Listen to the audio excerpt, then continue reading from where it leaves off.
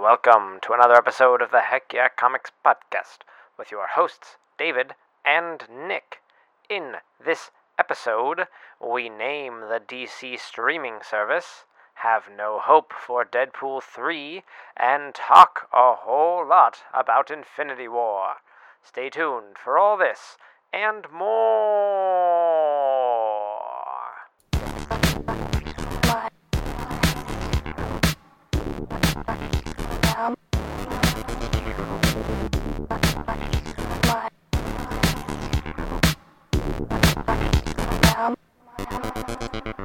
Hello, everybody, and welcome to a brand new episode of the Heck Yeah Comics Podcast.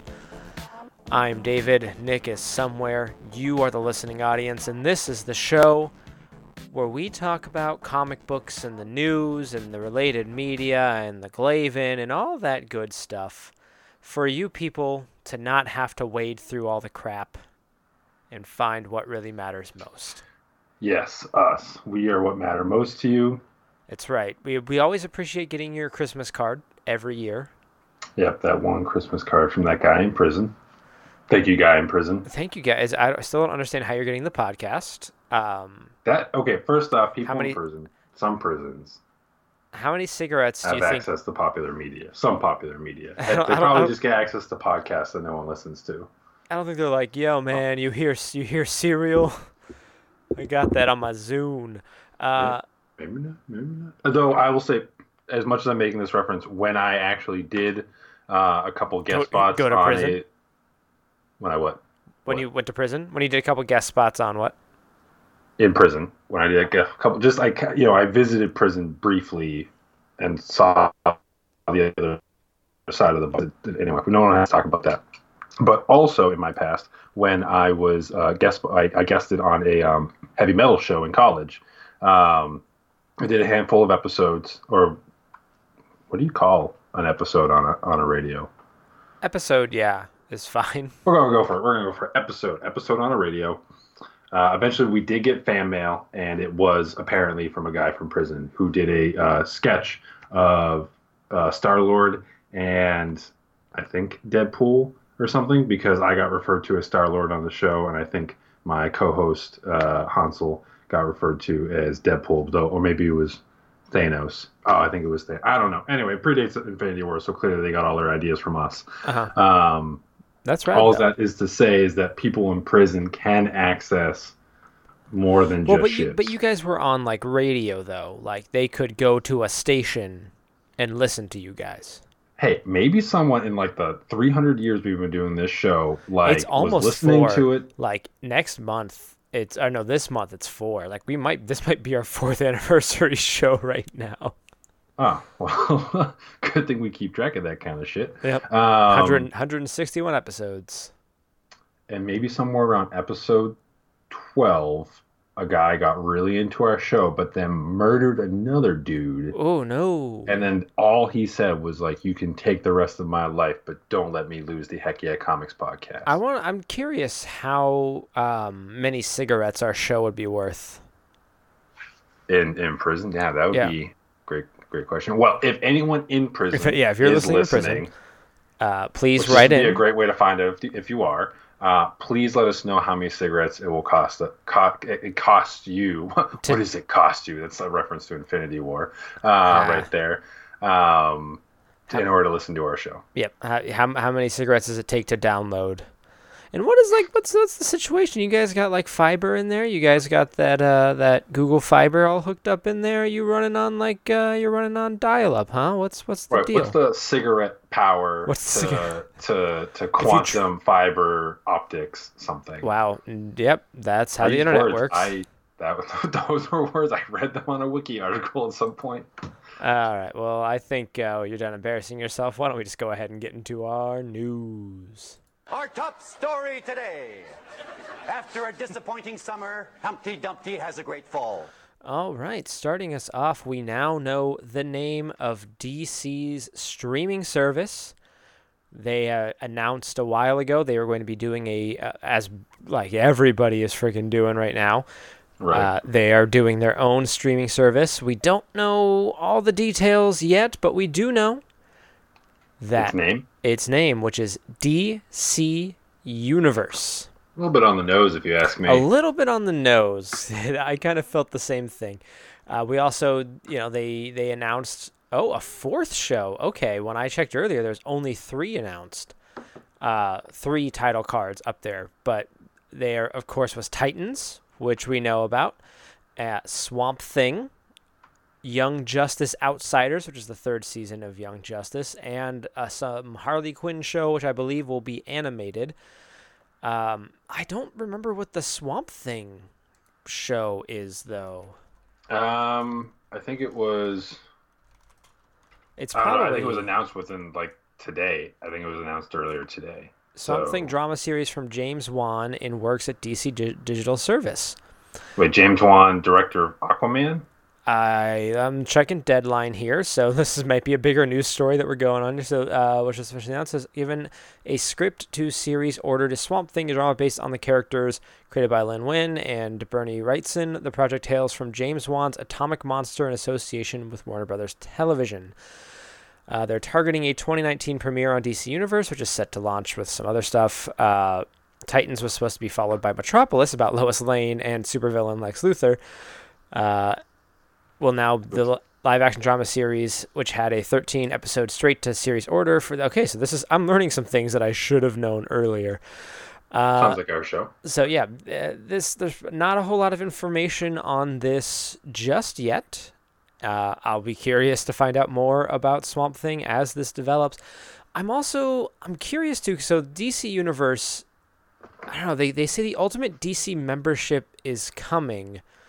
It is a first-of-its-kind immersive digital experience designed just for DC fans.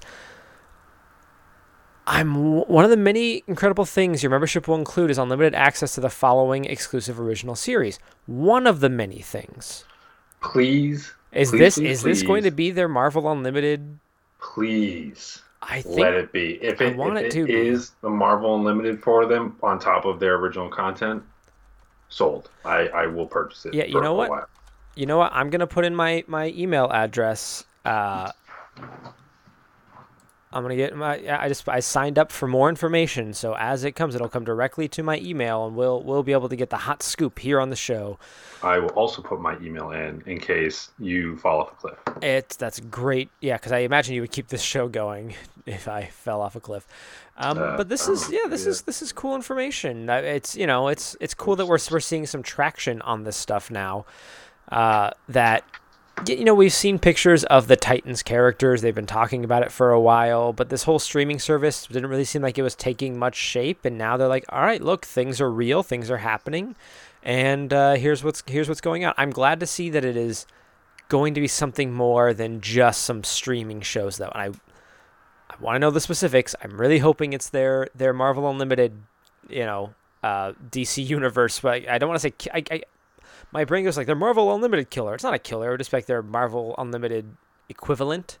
Right. At the end of the day, we all win if that's what we get, because there is so much DC that as much as I've grown into DC over the years, like there's so much that I would love to tackle that just really isn't feasible. I would love to read some of the old Teen Titans. I want to read. I've never read the Judas Contract, and I would be super into reading that and seeing what that is all about.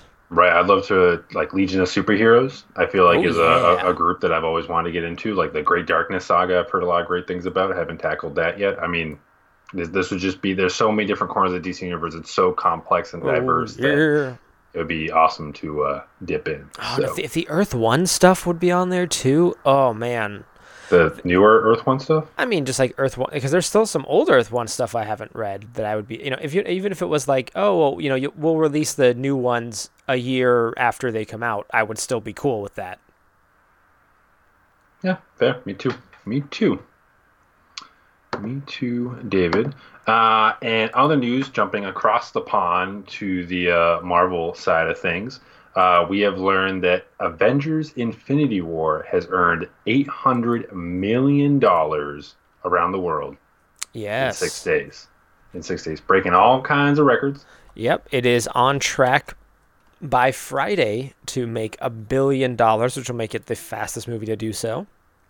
Now, That's the domestic gross is $305 million, which it actually is behind Force Awakens. Force Awakens was like $25 million.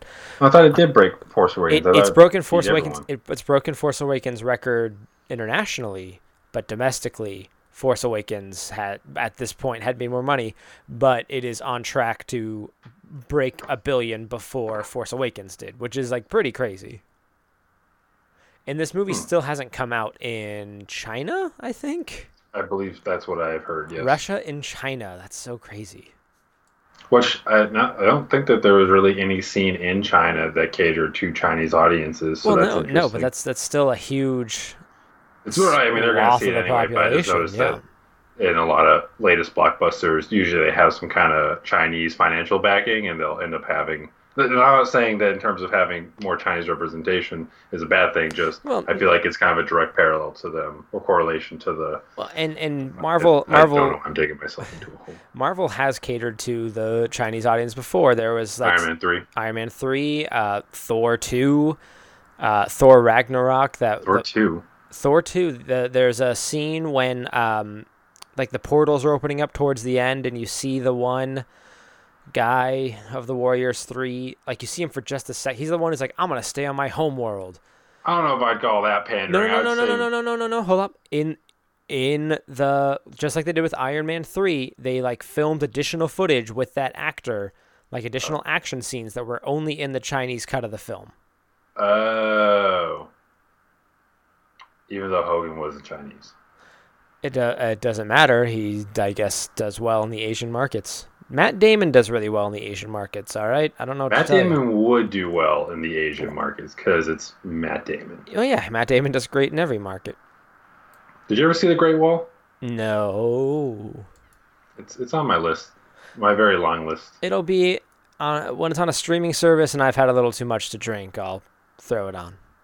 Those are the good times. Those are the good times. But yeah, Infinity War, which we're definitely gonna dig deep later on in the show. A lot about Infinity War, guys. Making a lot of moolah, and I mean, good for them. Like in a lot of ways, like Marvel, like it's easy to think of now, like Marvel is this unstoppable machine, but it wasn't always that seemingly certain. Maybe even now it really isn't that certain. Like one false move and the whole kingdom could topple. But I mean, they took a chance, with Iron Man, and it's, whether they knew what they had at the time and they had like hopes and dreams of what they could accomplish over the next decade, they eventually got together and formed a plan, and there was some bumps along the way, some disagreements, but I mean, for the most part, as we can attest as having just rewatched a lot of these movies, all of the movies, yeah, that like for the most part they succeed. Yeah, and I was reading this thing the other day where it was like Marvel was ready to sell all of their film rights to Sony. Like Sony could have had the MCU. They could have had the rights to the MCU. But at the time, Sony was like, no, we'll give you less money and just take Spider-Man, which at the time was the right move. Spider-Man, I don't know. Well, I don't know if at this point Fox had the rights to the X-Men or whatnot, but like when that happened in probably like the 90s, like X-Men or Spider-Man was the Marvel character that everybody knew. And, they forced them to get creative over at Marvel Studios when they made like an Iron Man and a Cap film and a Thor film, which like to me, I'm like, oh yeah, like those are known quantities, but for a lot of people, they really weren't. They were kind of like the second tier heroes. And to have used that as the basis is pretty cool. But we'll get more into our Infinity War talk okay, nope, we're good. There was a bug in my room. I was not sure what it was, but I'm just going to try and ignore it. Oh no, Topanga. Oh no, gonna pause the show. All right, bug situation has been handled. I don't even know how that got into my room. Anyway, continuing on with the news, Deadpool 3 might not happen, according to Ryan Reynolds. So Deadpool 2, which is coming out May 18th, which is just a couple weeks away here. While doing press, Ryan Reynolds was, of course, asked about a sequel, and he says, I don't think there will be a Deadpool 3. I think going forward it would be an X-Force movie, which would be his team. except X-Force is much different than the Avengers. X-Force is generally made up of people morally flexible. They are guys who do the work the X-Men wouldn't or couldn't do, so dealing with this ragtag team of men and women who don't have the strong moral compass the X-Men or Avengers do.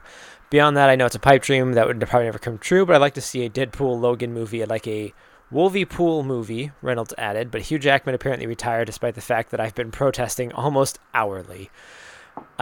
So this isn't anything kind of official, but, you know, Ryan Reynolds would kind of be the guy on the pulse of things here, and yeah, I don't know. It's interesting that he says, like, yeah, there wouldn't be a Deadpool 3, but we'd do an X-Force. Right. I mean, I think they're definitely working towards an X-Force, and obviously X-Force is in Deadpool 2. Right. I mean, Deadpool 2 already is kind of an X-Force, and I'm sure there'll be a primary focus on Deadpool. But you know that even in an X-Force movie, the primary focus would probably be on Deadpool at this point. Right. So it's hard to, yeah. I love news stories like this, and I get that this was Ryan Reynolds speaking probably somewhat off the cuff, though, to be fair. If anyone's probably pretty in the know about these kind of decisions, being that he's a producer on these movies as well, Ryan Reynolds might know if there's a concrete direction where Deadpool 3 is not a part of it. I think that they should still do a Deadpool 3 on top of... What the heck was that? Did I also get a bug? Jeez, that's a bug. All right, we're going to pause the show again. All right. Apparently, this is an episode the bugs do not want coming out. Nick, you were saying something about you still it's the Annihilation Wave. It's the Annihilation Wave. You still think that they should make a Deadpool 3 on top of an X-Force movie? Yes, though I do like the fact that you misspelled Deadpool and called it Deadpool. Yeah. I really want to take this Deadpool and see what the consensus is. Yeah, I mean, it's one of those things where in an ideal world, why wouldn't they just make an X-Force movie and a Deadpool 3 movie? You know, I mean, for example, if Cap can appear in Avengers and in 3 Cap movies, like, obviously a part of that comes down to Ryan Reynolds as well. Like, I don't see why Fox would say no to money, because they'll make money on an X-Force film, they'll make money on a Deadpool 3 film. Right. Well, I think... what I also like is this... when it comes to news stories, we're like, this probably isn't happening. This might not be going on, or we think this might go right. on. If it wasn't Ryan Reynolds, I wouldn't have put this news story in here. I just thought it was a very interesting perspective from like the guy who has put so much into these movies and getting them made and all that. If it was just like, oh, well, you know, some random producer is like, I don't know if we're going to do a Deadpool 3, I'd be like, shut up, jerk. Right. I mean, I could definitely see there being a Deadpool 2 and then an X-Force 1, 2, 3. Yeah, I mean, I think part of it, too, is like the Disney-Fox merger / Disney purchasing up property. And now I feel like the excitement's worn off a little bit and people are starting to be like, oh, this is probably not a great idea for them to have all this stuff. But it's too late, guys. The wheels are turning. I think, yeah, there's probably not a lot known right now because it's like, what's going to happen if Disney gets, and they've said like, oh, we don't want to censor Deadpool. We're not going to censor Deadpool. We're not going to reinvent the wheel, so to speak. Right. You know, you'll have all these X-Men who will probably be part of the MCU, despite how much I will hate that. But you'll have like Deadpool being like, remember when we were separate guys? Meta, fourth wall. I know things. Bah, I'm Deadpool. Deadpool writers, if you guys need me to come punch up the script, I am available. Yeah. In some quick hits, we have learned that Doomsday Clock, the already classic DC event that's yet to finish, its 5th issue has been pushed back again. Sorry, the 5th and 6th issues have been delayed a month each, having already been delayed. What? That's what it says right in the Doomsday URL. Clock has been pushed. It was originally pushed back. Wait, nope. You are correct. Continue. Yes. They moved it to a bi-monthly schedule and then made it later anyway, which people are going to freak. So now, David, your thoughts. Okay, well, what I was going to say is that it says that it was originally solicited to come out as May 23rd, but has been rescheduled to June 20th. And then then after that report, DC Comics came out and said, oh, no, it's coming out May 30th. And I did see that tweet from Jeff Johns. I did not see any tweet. What did Jeff Johns say? So Jeff Johns said that it's coming out the 30th. Cool. Doomsday Clock. Doomsday Clock number 5 comes out May 30th. May 30th, That's awesome. Which is which is still a week later than it was originally supposed to come out. Now, I remember when I was a young pup, so many years ago. I'm going to be 30 this month, everyone. Just want to put that out there. I would get upset, like, Civil War is going to be X number of months late. Like, what the heck? Or whatever other events going on. Infinite Crisis, whatever we read when we were young. And which I feel like I just alienated like any like older fans. It was like, that was when they were young. Like, I remember when Spider-Man stopped the Juggernaut or something. Yeah, that was the event of the season. That is the only that's the only thing I can think of. Anyway, and it sucks. Don't get me wrong. I have no problems with people that are frustrated, rightly so, when an event or a book or whatever is seriously delayed. But and it can certainly mug up the schedules and all that. But at the end of the day, like, say 3 years after Doomsday Clock is complete, assuming that the story sticks its landing, you know, am I going to hold on to that grudge of it being super late, or am I going to have this nice looking Doomsday Clock collected, or the issues or whatever, and just be able to look back and say, wow, that was pretty awesome. Yeah. No, I mean, I'm still pissed about how long Civil War took to come out. So, you know, I'm gonna be real bitter about it. David, did you even read Civil War? I just want to ask. Yeah. You did? I didn't really fully understand what was going on because I didn't have my finger like on the pulse of Marvel at the time, and boy, some really weird stuff happened in Civil War, guys. Like Robot Thor, I think was a thing. Clone Robot Thor. Clone Robot. Oh, my bad. Clobot Thor. Clobot. Nope, can't keep shortening it. No, I think he ended up being called Clor for a while, and then they changed his name to Ragnarok when he was on a Thunderbolts team. Well, I hate everything about that. It was the best story ever. But that being said, not all stories can go on forever. Doomsday Clock just might. It really might. David, I'm going to give you the honors of this last quick hit because you literally can't. You wouldn't stop yourself. I would be halfway through a sentence and you would just interrupt me anyway. So you might as well just start. I talked about this show last week, and I will gladly do this one. Where Legion, the wonderful show on FX, has been extended. Its second season has been extended by 1 episode. So instead of 10 episodes, there will be 11. What? Yay! Cool. I mean, that's kind of it. Like that's why it's on the quick hits. Yeah, and I mean that's cool because we talked last week about like, well, the ratings aren't like stellar, but obviously the ratings are good enough for the show in its time slot on its channel for them to be like, yeah, we'll give you an additional episode. That's true. That is a sign of faith or confidence that they're willing to pour more money to a show even if it's seemingly not doing as well as they would like. Yep, and I don't know if there's been any news yet on the 3rd season, but hey, at least we're going to be getting this 1 additional episode no matter what. Yeah, shows like that when maybe they're not breaking as many waves in terms of viewership.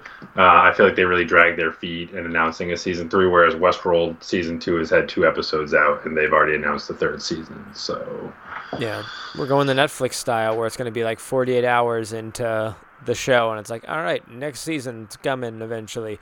BoJack Horseman. New season, please. I want it. I'm ready for it. They already announced it, right? Like, BoJack, the next season's going to be coming. Yeah, but, I mean, it's probably not until, like, August or, like, September. We just got to make it that far, David. We got to make it that far. I know. Well, the new Arrested Development season is supposed to be dropping really soon, so... I heard the last season wasn't great. So, a lot of people have said that, like, you know, it was fine, and then it got better on rewatches. This Friday, they are releasing the remix of the 4th season, where the episodes are, because every episode in the 4th season focused on just one character, and there'd be some crossover here and there with other characters. And part of that was because of how busy everybody in that show is. That like it was really hard to get Portia de Rossi and I can't think of all the other characters like Jason Bateman, Michael Cera. Like it was hard to get like all of them together to do like all these episodes at the same time. So they wrote these stories that focused on the individual characters, and I guess they've because a lot of stuff was happening parallel to each other, happening sort of at the same time. So they've redone the narration with Ron Howard, and they've edited it to apparently be a little bit longer. I don't fully understand if I read that press release correctly, that it went from like 15 episodes to 22. But they have created a different version of season 4 that is much more one big cohesive story instead of like something parsed out, which I applaud them for trying to do something different. That's interesting. I mean, a lot of times shows aren't going to spend money on going back and reworking something that's already been dropped. Is season 5 supposed to be more of? It's supposed to, like, I think the vignettes, or is it going to be more like the original seasons? Yeah, I think like the poster that came out for it a long time ago was like a shipping container, and it was like this time they're together whether they like it or not. Cool. Well, that's awesome for Arrested Development, but I bet people want to hear the arresting developments of Avengers Infinity War. I hate you. All right, fine. We'll get into our review. To the Batmobile. Let's go. All right. I am warning everybody right now. We are just going to discuss this movie just full on. I don't think we're not going to do anything to avoid spoilers. So if you are listening to this episode, you have not seen Infinity War, you do not want to hear what happens in Infinity War, now is your time to turn the podcast off. If you don't care about spoilers or you've seen the movie, all right, rock on, here we go. So I gotta say, everyone dies. Like, let's just get that off the bat. Anyway, you're gonna say. Yeah, my favorite scene was definitely when Batman showed up. Yeah, I was really surprised when they were fighting Thanos and in Iron Man's suit, like it went up to his head and turned into a hat, and he grabbed the brim of it and turned it backwards, and then was like, "I choose you, Pikachu," and like Pikachu was there, and it was so seamless. And he did Thunderbolt on Thanos, and I was blown out of my mind. It was amazing. No team up is more powerful than Batman and Pikachu. Yeah, that was so great when they got together. Kind of like the Ash Ketchum got crushed by the gauntlet, but Batman Pikachu is perfect. Yeah, Batchu. And like he had a little Pikachu cowl ready to put on Pikachu. Because Batman prepares for everything. Also, weirdly enough, Batman, played by Andrew Garfield, fantastic performance. Yeah, and fantastic performance. Yeah, and Pikachu, played by, now it wasn't like digital effects. It was played by Henry Cavill. Yes. Just in a Pikachu suit, and it was amazing. It was incredible how uncannily Henry Cavill looks like a Pikachu. Yeah, like you think like people who haven't seen the movie, you're like, that wouldn't work, but you're gonna like watch it and you're gonna be like, wow, this really works with the mustache and everything. When I went back and rewatched Man of Steel after seeing Infinity War, I was like, holy crap, he is Pikachu. Pikachu is all over Man of Steel. It's just so crazy. So are we gonna really discuss the movie now?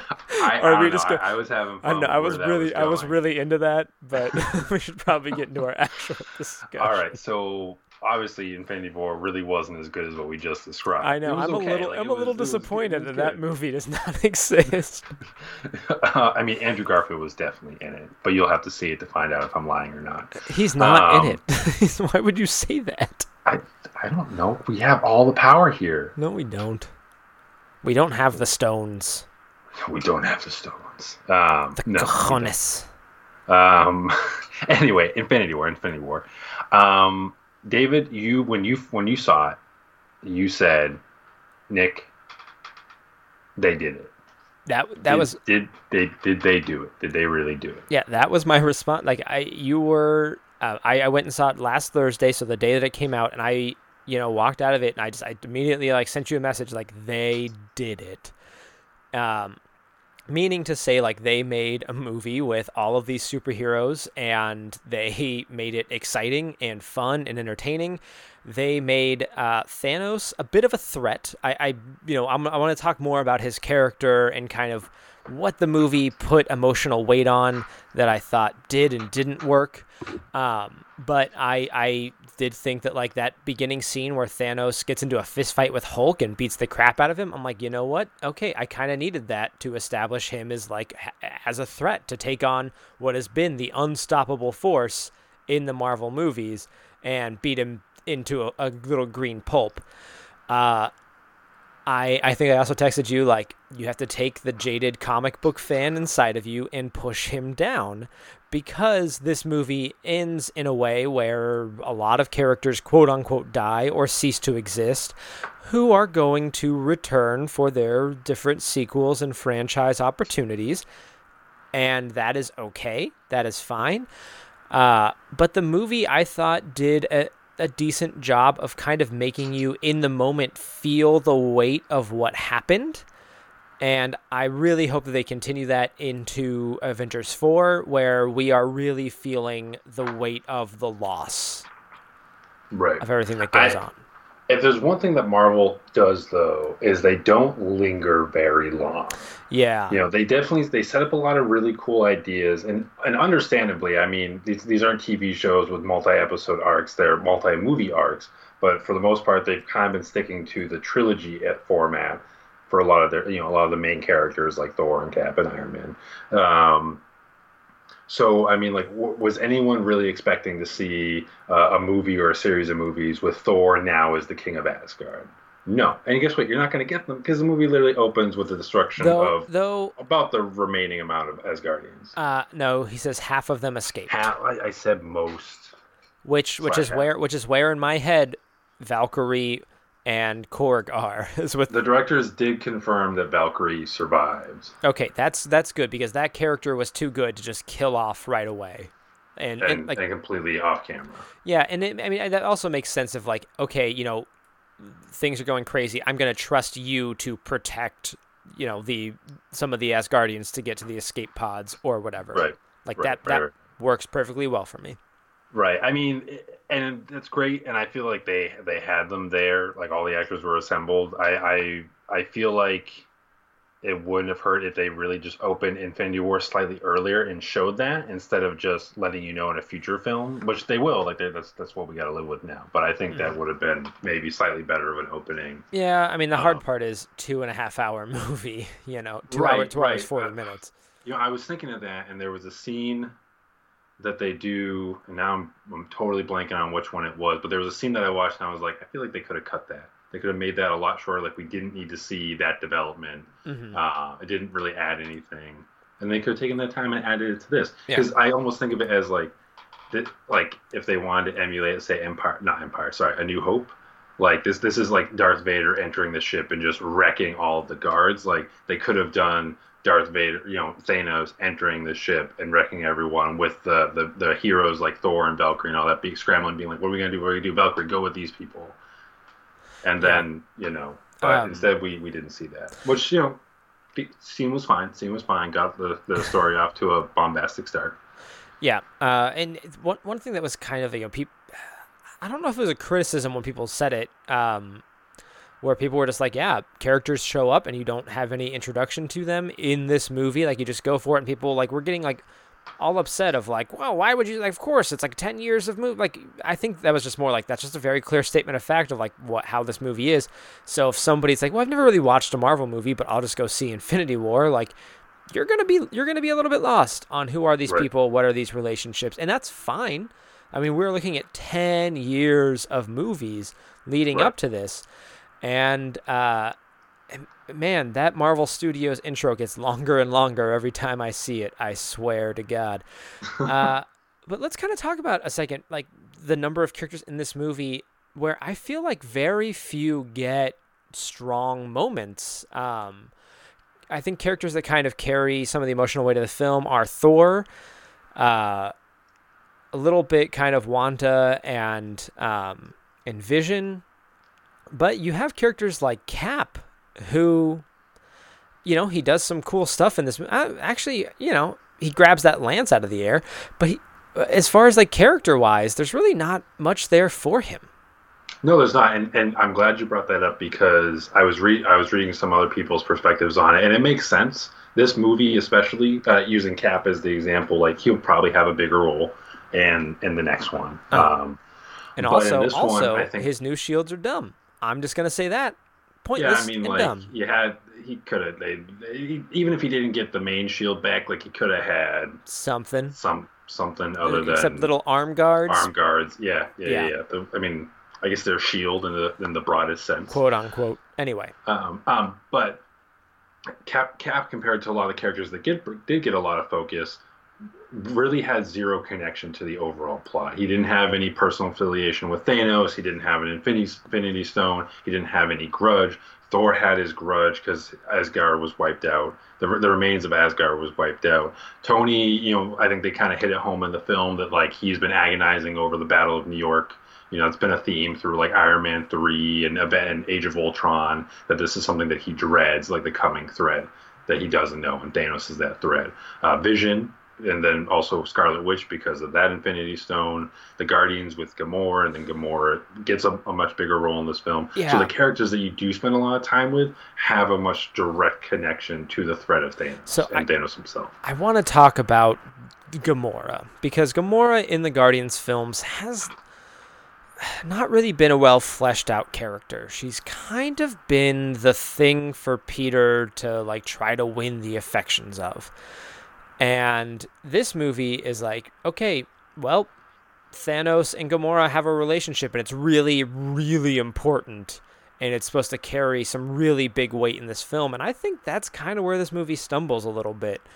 You had two films where you could, like, before this movie, if you'd asked me, what does Gamora think about Thanos? She doesn't want to live in his house anymore. That's kind of all I know. Right. There's a lot that's implied in the previous films, but the fact that this one had to stop and show you a flashback of her childhood when her world gets massacred and Thanos takes her in, like, that's something that should have been in one of the Guardians films. Right. That would have been great in a Guardians film to kind of build the character of Thanos. In that scene where where there's like the Reality Stone and she quote unquote kills Thanos and then starts crying. Like I'm supposed to think like, oh, she like still cares for him. It's hard. That's still kind of her dad. But what? I don't know. I don't know that. Right. I think leading up, so I agree that there could have been more work done leading up to this film. They would have saved them the time of having to do the flashback. That would have been more time dedicated to the opening that I want, just to be clear. And to building up more, because Thanos this is the first time other than him smiling at the end of Avengers 1 and then showing up in Guardians and grabbing the gauntlet in one of the film's stingers. Like, the film does a good job of like giving you a lot of Thanos to flesh out his motivations and like why he's doing this and making him formidable. But you're right in terms of his connections to other characters. In other movies, it's really just been done by dialogue. Yeah. Like letting you know how important he is. And I would say though, if you ignore the fact that maybe more work could have been done leading up to the film, within the film itself, I thought the scene of Gamora attacking Thanos and crying was really powerful. I thought the moment when they're on Vormir and Thanos is finally within reach of getting the Soul Stone but has to make a big sacrifice, I thought that was really powerful. It's more that it's easy for our minds to get caught up in like, well, I know what everything that led up to this, and I felt like these moments could have landed even better had they done X, Y, Z. Yeah, and that's kind of thing. I thought they were fine, but they would have had a much bigger impact if. I knew more about how Drax felt about Thanos. Drax wanted to kill Thanos because of his family. Like, I get that. I just really didn't get like why Gamora didn't want, because Thanos is a bad guy and she's not a bad guy. It's like, and that's just kind of the problem of that character of Gamora is not super well fleshed out. She's kind of the mom of the Guardians of the Galaxy. She's there like, oh, you're all such children and I'm going to like handle things because I'm the mature woman. And that's like kind of the unfortunate thing that happens with shows where you have like an ensemble cast of men and like here's the girl who's going to be like, you're all doofuses, but I'm responsible because I'm the girl. And speaking of Vormir, which is the other brother of Boromir, that scene where Red Skull shows up. I got stupid excited that paid off after so very long. Because you and I like lament all the time of like, I wish they'd done more with Red Skull. Well, guess what? They did more with Red Skull.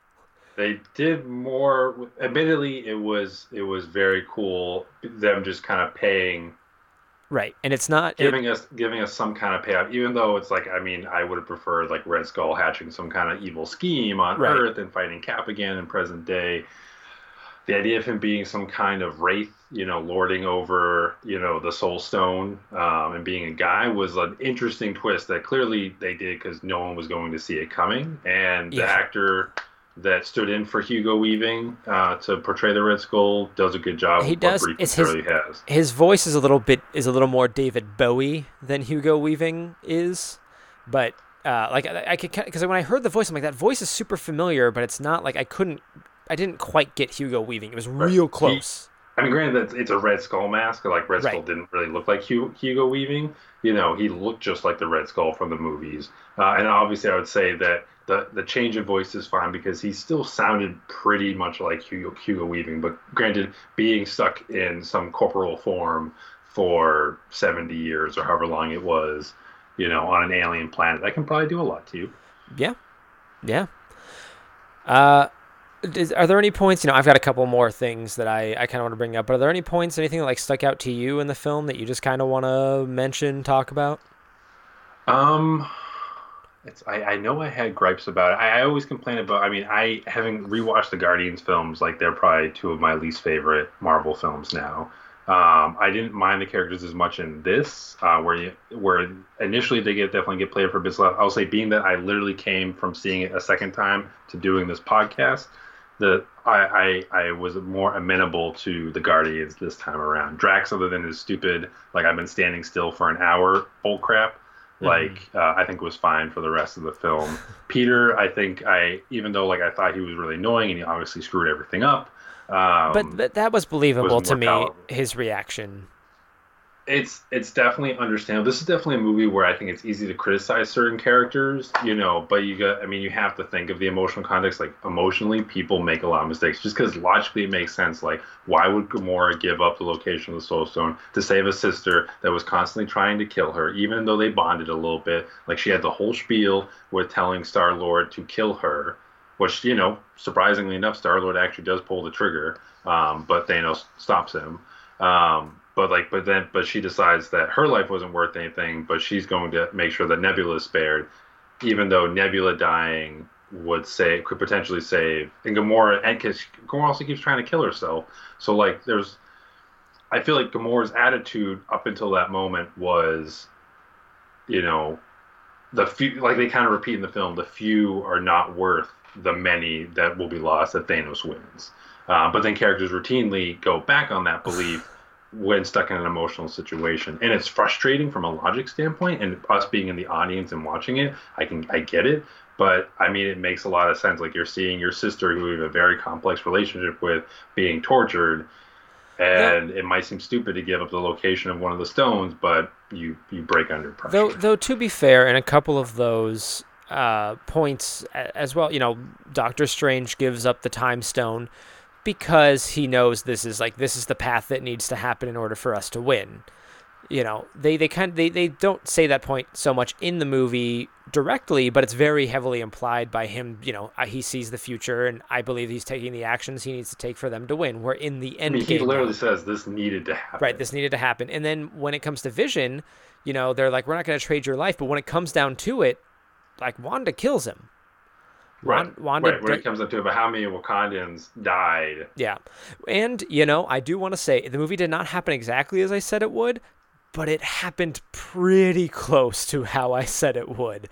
Do you want to go over your play-by-play? Yeah, so my play-by-play was Thanos is going to pick up after like the film. Loki was going to give up the stone, which he did like almost immediately.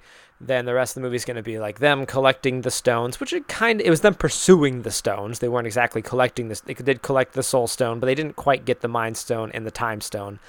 I thought that they would get those ones, and then the last one would be the Soul Stone. But I'd never had that like detail. Anyway, the last stone would then be in Wakanda, where the big fight would take place, and of course they would break through, and then you would have Thanos marching up to get the last stone, and all the heroes trying to fight him off, getting beaten down one by one. Cap being the last one to get in the way, and that's where I thought Cap was going to die. With then Thanos getting the stone and doing whatever he was going to do, because I did picture them ending it on a down note. So I got really close in a lot of ways. The stone was in Wakanda. Steve being the last one to like put up a fight against Thanos before getting put down, not killed, but getting put down. I obviously did not see the fight happening on Titan, which was probably one of my favorite action sequences. Actually, was them fighting Thanos on Titan. Him pulling the moon down. Him pulling the onto the planet. That that was so cool. And you just Doctor Strange using the sling ring to like transport them around and like their different location, like them doing all their like little things. And Mantis having her one moment of like, I'm gonna use all my power to try and like calm his mind down just long enough. Like I liked the way they all played off one another there. But man, I got eerily close to how this movie was going to go. Right. To be fair, the stone was in Wakanda, but it wasn't hiding in Wakanda. They brought Vision to Wakanda, and it acted as the last stand. Otherwise, yeah, that was basically it. I've seen some people gripe about like the Black Order, or in this film, the Children of Thanos, kind of getting thrifted, but I mean, like, they were cool enough. They were action pieces. Right. You had a pretty good idea of their personality, which is they were a-holes. Right. And, they served what the plot needed. Like, I wasn't ever expecting a Black Order movie, No. Just I think definitely there are people, and I say this every time a big ensemble piece comes out, or just any movie that might deal with, even if it's a solo film, but like Black Cat's gonna be in it. Like, they might be your favorite character, but you have to reset your expectations, because not every character is going to be serviced the way you want. And your favorite character, like, say if your favorite character is Cap, like, Cap wasn't the main focus of this movie. No. No. A fun note about the Black Order, Children of Thanos, whatever, the line where it's like, I don't think so, Squidward, or whatever he says, in France is translated to Voldemort instead of Squidward. Which it works in both respects. Right. Oh yeah. No, it totally does. That was pretty funny. Okay. Surprisingly, I feel like people didn't laugh a ton in my first viewing, the initial viewing, but in this one, the one earlier today, like, there really wasn't that much laughter. Like, I definitely was like, because I already heard a lot of the jokes, I was like chuckling to myself, or but overall the theater barely laughed. I can't remember any joke. There's moments of levity, sometimes maybe, inappropriately so, but that's an Avengers movie. They're a little bit quippy. But I can't think of like any jokes that like really made me, except for like the Hulka Hunka burning fudge, which I want that flavor. Like, why is that? Hulka Hunka burning. Oh, that's what it was called. I knew they said Stark Raving Walnut or something. Okay, I did. My theater was laughing at something, so I didn't quite hear. I didn't quite hear what they said the Stark one was. Stark Raving Hazelnut. Yeah. Okay. I would probably eat that. That'd probably be pretty good. But the fact that they did not get Ben and Jerry's to release those promotional flavors is just insane to me. Right.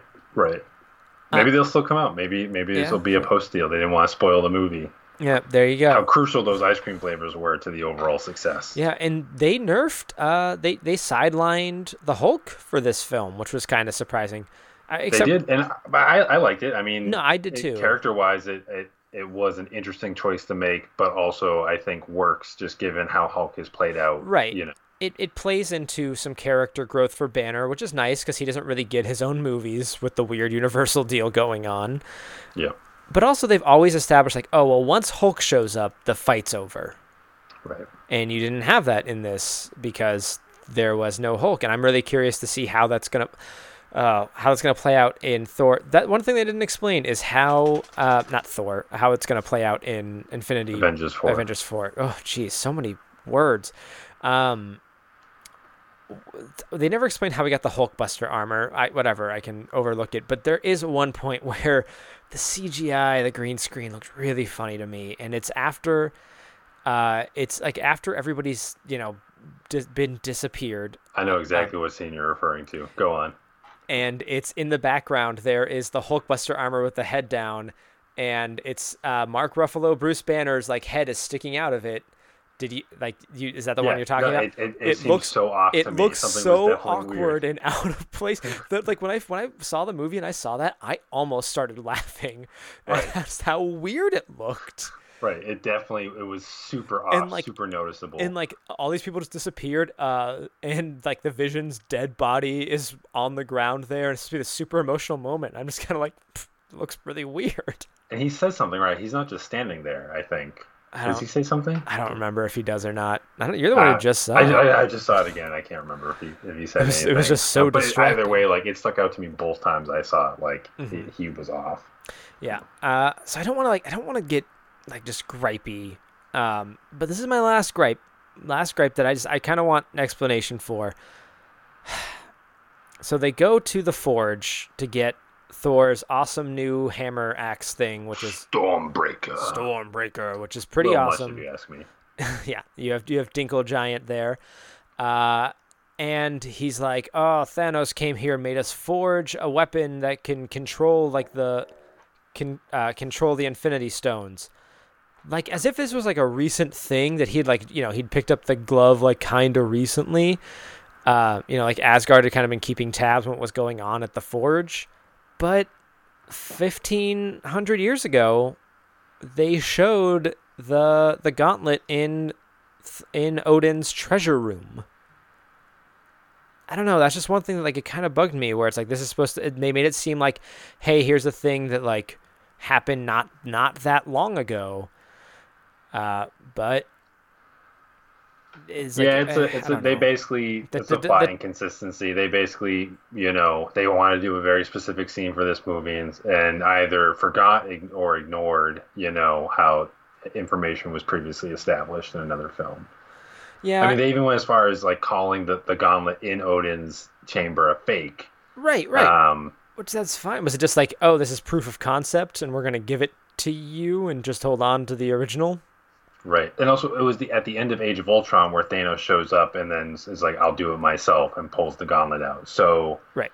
The Valida Milamir, the dying star place, the forge,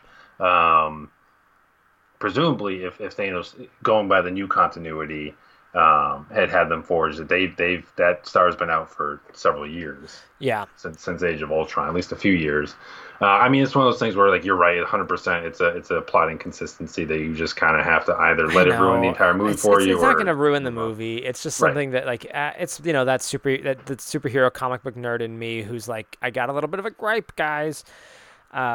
Though I do like Thor's new weapon. It's pretty cool. I liked the whole moment where Groot helps bring the thing together, and part of the weapon is like him because he created the handle of his own body. That was pretty metal.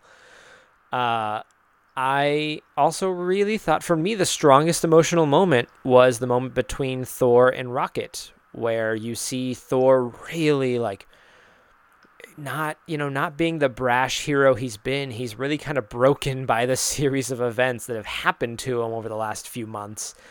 And to me, that was just a really good moment for Rocket, and time to be the captain, and a really great moment for Thor to like just show what this guy's been through, and that he's not just brushing it off. Right. In the Guardians movies, like, I really didn't care for Rocket. I thought he was I thought all the characters were obnoxious, and I mean, sorry James Gunn, but like, have the Russo brothers direct Guardians 3 because that's what I want to see. But one of my concerns was, the opening obviously was very devastating for Thor. And then when he meets the Guardians, like, besides just like having been like hanging out in space, like, after like the rest of his people and like family have died, like, it's a really glib, funny scene. And like, he doesn't, like, he's obviously like distraught. There's a sense of distraught there. Like, it's kind of implied, but like the jokes just keep coming. Yeah. And it was still a good scene, but then my concern, like, after I finished watching that scene was like, they're really not going to touch on What happened? Like every crazy thing that's happened to Thor over the last couple of films. So when they got to that Thor rocket scene, like it was awesome. He stopped, like he was near tears, like he's trying to, be strong and hold him back, but like commenting on just like how weird and screwed up and like devastating everything's been. It was great work. Like if anything, Thor out of every character, like people might have different opinions about Thor Ragnarok, but Chris Hemsworth and Thor in this movie, like probably one of the best things in terms of emotional range. Hits a lot of great notes in terms of action sequences. It's Thor Unleashed. He does like most of the cool things in the movie. He relights a star. Yeah. He shows up on the battle scene and it's just lightning bolting shit everywhere. And I love that idea of like, okay, well, like now you guys are screwed. Right. Thor showing up was a tide turn. And he gets the last. I mean, he gets the last hit in on Thanos. Right there at the end.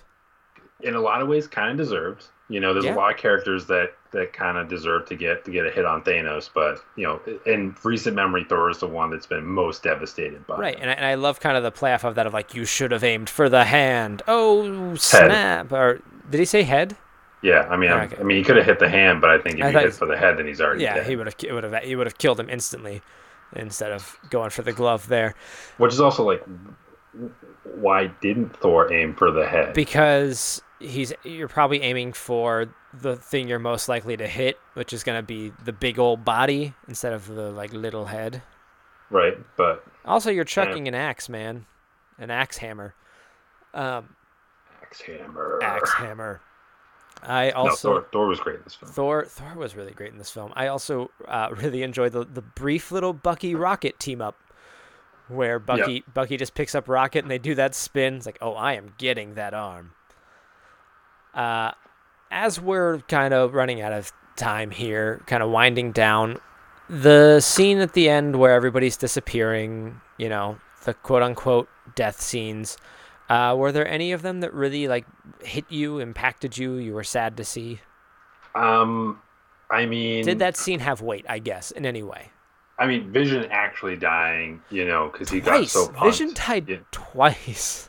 I got a text from a friend that was just like, man, it like sucks to be Vision. Like, dude gets killed by his girlfriend and then gets brought back to life only to die again. Yep. And that's just after just being stabbed like 3 times over the course of the movie. He had it rough. Dude had it rough. This is the tragedy of the Vision. So besides that though, Peter Parker. Yeah. On Titan, when Peter, like, I like one theory. My friend was telling me that the reason Peter kind of had the biggest reaction out of everyone, this might just be headcanon, was that his spider sense was going off and making him feel weird. Because everyone else just kind of, they're just like, it just kind of happened and just vanished. Right. No one really reacted emotionally. But Peter was like super scared. I mean, which was great because in that moment, like, you forget. Like, here's Spider-Man on a freaking alien planet. But wait a second, he's just a teenager and he's freaking the hell out because he just realized he's going to die. It was so, it was so good. I had an emotional reaction to Groot because you have Rocket there watching Groot disappear and die, and Groot died in the first Guardians movie, but there was that thing at the end of like, well, here's new Groot 2, but this was actually like, no, there's no resurrection, quote unquote, no resurrection for this guy. Like, his whole body is disappearing. One thing that you kind of mentioned to me that I definitely agree with is obviously these last deaths at the end, they're going to get undone. We're going to get Peter Parker Spider-Man back. We're going to get Black Panther back. We're gonna get Bucky back. Doctor Strange. All these guys they're gonna be coming back. But there still needs to be something to make them coming back, to make this all have stakes. And you mentioned like the deaths that happened before, like Gamora, Loki, Heimdall, having those people stay dead. And I would like that too. I don't think Gamora will. I think Gamora is going to get brought back, unfortunately. I agree, and that's the sad thing. Like, Heimdall, supporting character. Heimdall was a great character, but he was a supporting character. Like, they're kind of made to die. Loki. Loki was, he was a complex character and an interesting arc, but at the end of the day, he was also a supporting character and also a villain. Yeah. So I wasn't necessarily surprised at his death. A little surprised, like I'm surprised that Marvel did pull the trigger on him, but also not entirely unexpected. Gamora is the one I admit that makes a lot of sense the way that the film set it up, but also like, especially for Thanos, like there's a couple of ways you could swing it and kind of rationalize why bringing her back wouldn't necessarily undermine the emotional impendence of that scene. Being that Thanos is a villain, like the idea that like he had to, he committed his greatest tragedy, killing like the only person he loved, in order to get what he wanted. To bring Gamora back would be kind of flying in his face to kind of say like you don't even get that. But I really hope they don't bring her back. And I do like Gamora. And I thought Zoe Saldana. Yeah. Zoe Saldana did especially compared to the Guardians film, which I don't think she did bad in, just maybe it was something with the script. But like I thought she did really well in this movie. So her death impacted me, and in that sense, I don't want her to be brought back. Mm-hmm. I think I'm hoping in order to get everyone back, there has to be a price. They're gonna have to somehow use because they're gonna have to use the stones to get people back, and Thanos is a titan and alien with great power, and if it's gonna be like Steve using it, then I don't want Steve and I know that I always harp on like Captain America has to die. Like I thought he was gonna die in this movie, he didn't. At this point, I'm saying Steve. It could be Tony. It's whoever it's going to be that's going to reverse the process. Like I want there to be a Tony's cost. got a hole in his abdomen. All right, look, man. He may have sewed up the opening, but there's got to be something going on inside there that ain't so good. They'll get on the ship. Not so good. Proper grammar, kids. They'll get on the ship and he'll be fine. He's got Nebula to guide him back home. Right. Yeah. He'll obviously. Everyone's going to assemble. Especially all the original Avengers are going to assemble. In the at least the final sequence. I do think that some of those original Avengers will die. I hope regardless so, of who, man. regardless of the what was it? Someone called the snapping? No. It was the Snapture. Oh, that was Glenn. I want to say so. That was Glenn Weldon, who was a critic over at NPR. He posted something recently using that on NPR, the Snapture, but he like kept talking about it on Twitter, and I finally got him to send it to me. It's so perfect. That's the name for the event, the Snapture. So the Snapture. So regardless of the Snapture people get brought back, hopefully Heimdall, Loki, and Gamora, and then whoever the other Avengers that survive into the next film that die trying to get everyone resurrected. I think they will also die, and I think especially the ones that die in the next film will stick. Yeah. Yeah. Do you think, just one last thing, do you think that the message Nick Fury sent at the very end of the film was being sent back to the 90s? No. He used a pager to reach out to Captain Marvel, and some people were saying like, oh, it was being sent back in time to the. So you think it's just being sent out into space wherever she is? I think it's being sent somewhere. Could be space. I think the most logical conclusion is probably space. Could be that she's been on Earth, but is inaccessible for some reason, or unwilling to fight, or is cut off from the world. Yeah, I don't know if it's something that's going on that Nick Fury is like, well, like something's got to happen. Like this is a thing where I finally have to reach out to her. I don't know. She's got to be somewhere that's like only in the most extreme of circumstances. Right. So she's probably in space. Yeah. She's in space somewhere. Maybe on Hala. Maybe working with the Kree. Yeah. Could be that. Ooh, I also really liked the pacing of this movie, where everything was happening really fast. Even you have that scene of Nick Fury and Maria Hill trying to figure out what's going on, like something big's happening in Wakanda. Like all this stuff kind of happening over 1 or 2 days did give a really nice sense of urgency to the film. Right. Yeah, this wasn't a movie that was going to linger, and it doesn't linger. Yeah. And it actually does. You don't realize that it's been like 2 hours and 40 minutes that it's been playing. Yeah. Well, I think it's safe to say that we really enjoyed the film, and I still have other thoughts that I could keep talking about, but, don't want to sit here and drag on and on and on forever. So if you have thoughts on Avengers Infinity War, we want to hear them. You can send them to us, heckyeahcomics@gmail.com, or find us on the internet, heckyeahcomics on Twitter. You can find me on Twitter, Snapchat, Instagram, around the internet under the username Davluz. That is DAVLUZ. I'm also on 2 other podcasts, Brokebot Mountain, which is a Westworld podcast back in full swing, and you can also find me on Movie Go Round. And next week I will be on another podcast called Zang This. I'll talk about it when it's officially out, but it will be another Avengers roundtable discussion, so you'll hear more of my thoughts there. And of course, you can find Nick somewhere. Probably I got snaptured. He got snaptured. Not important to this podcast, circle that you're in. So I turned to dust. Hey man, I never said that. I'll get you in. I'll get you on it, boo. Anyway, I'm saying that for years. And you can of course find us here, next week, same Heck Yeah time, same Heck Yeah channel. Until then, goodbye.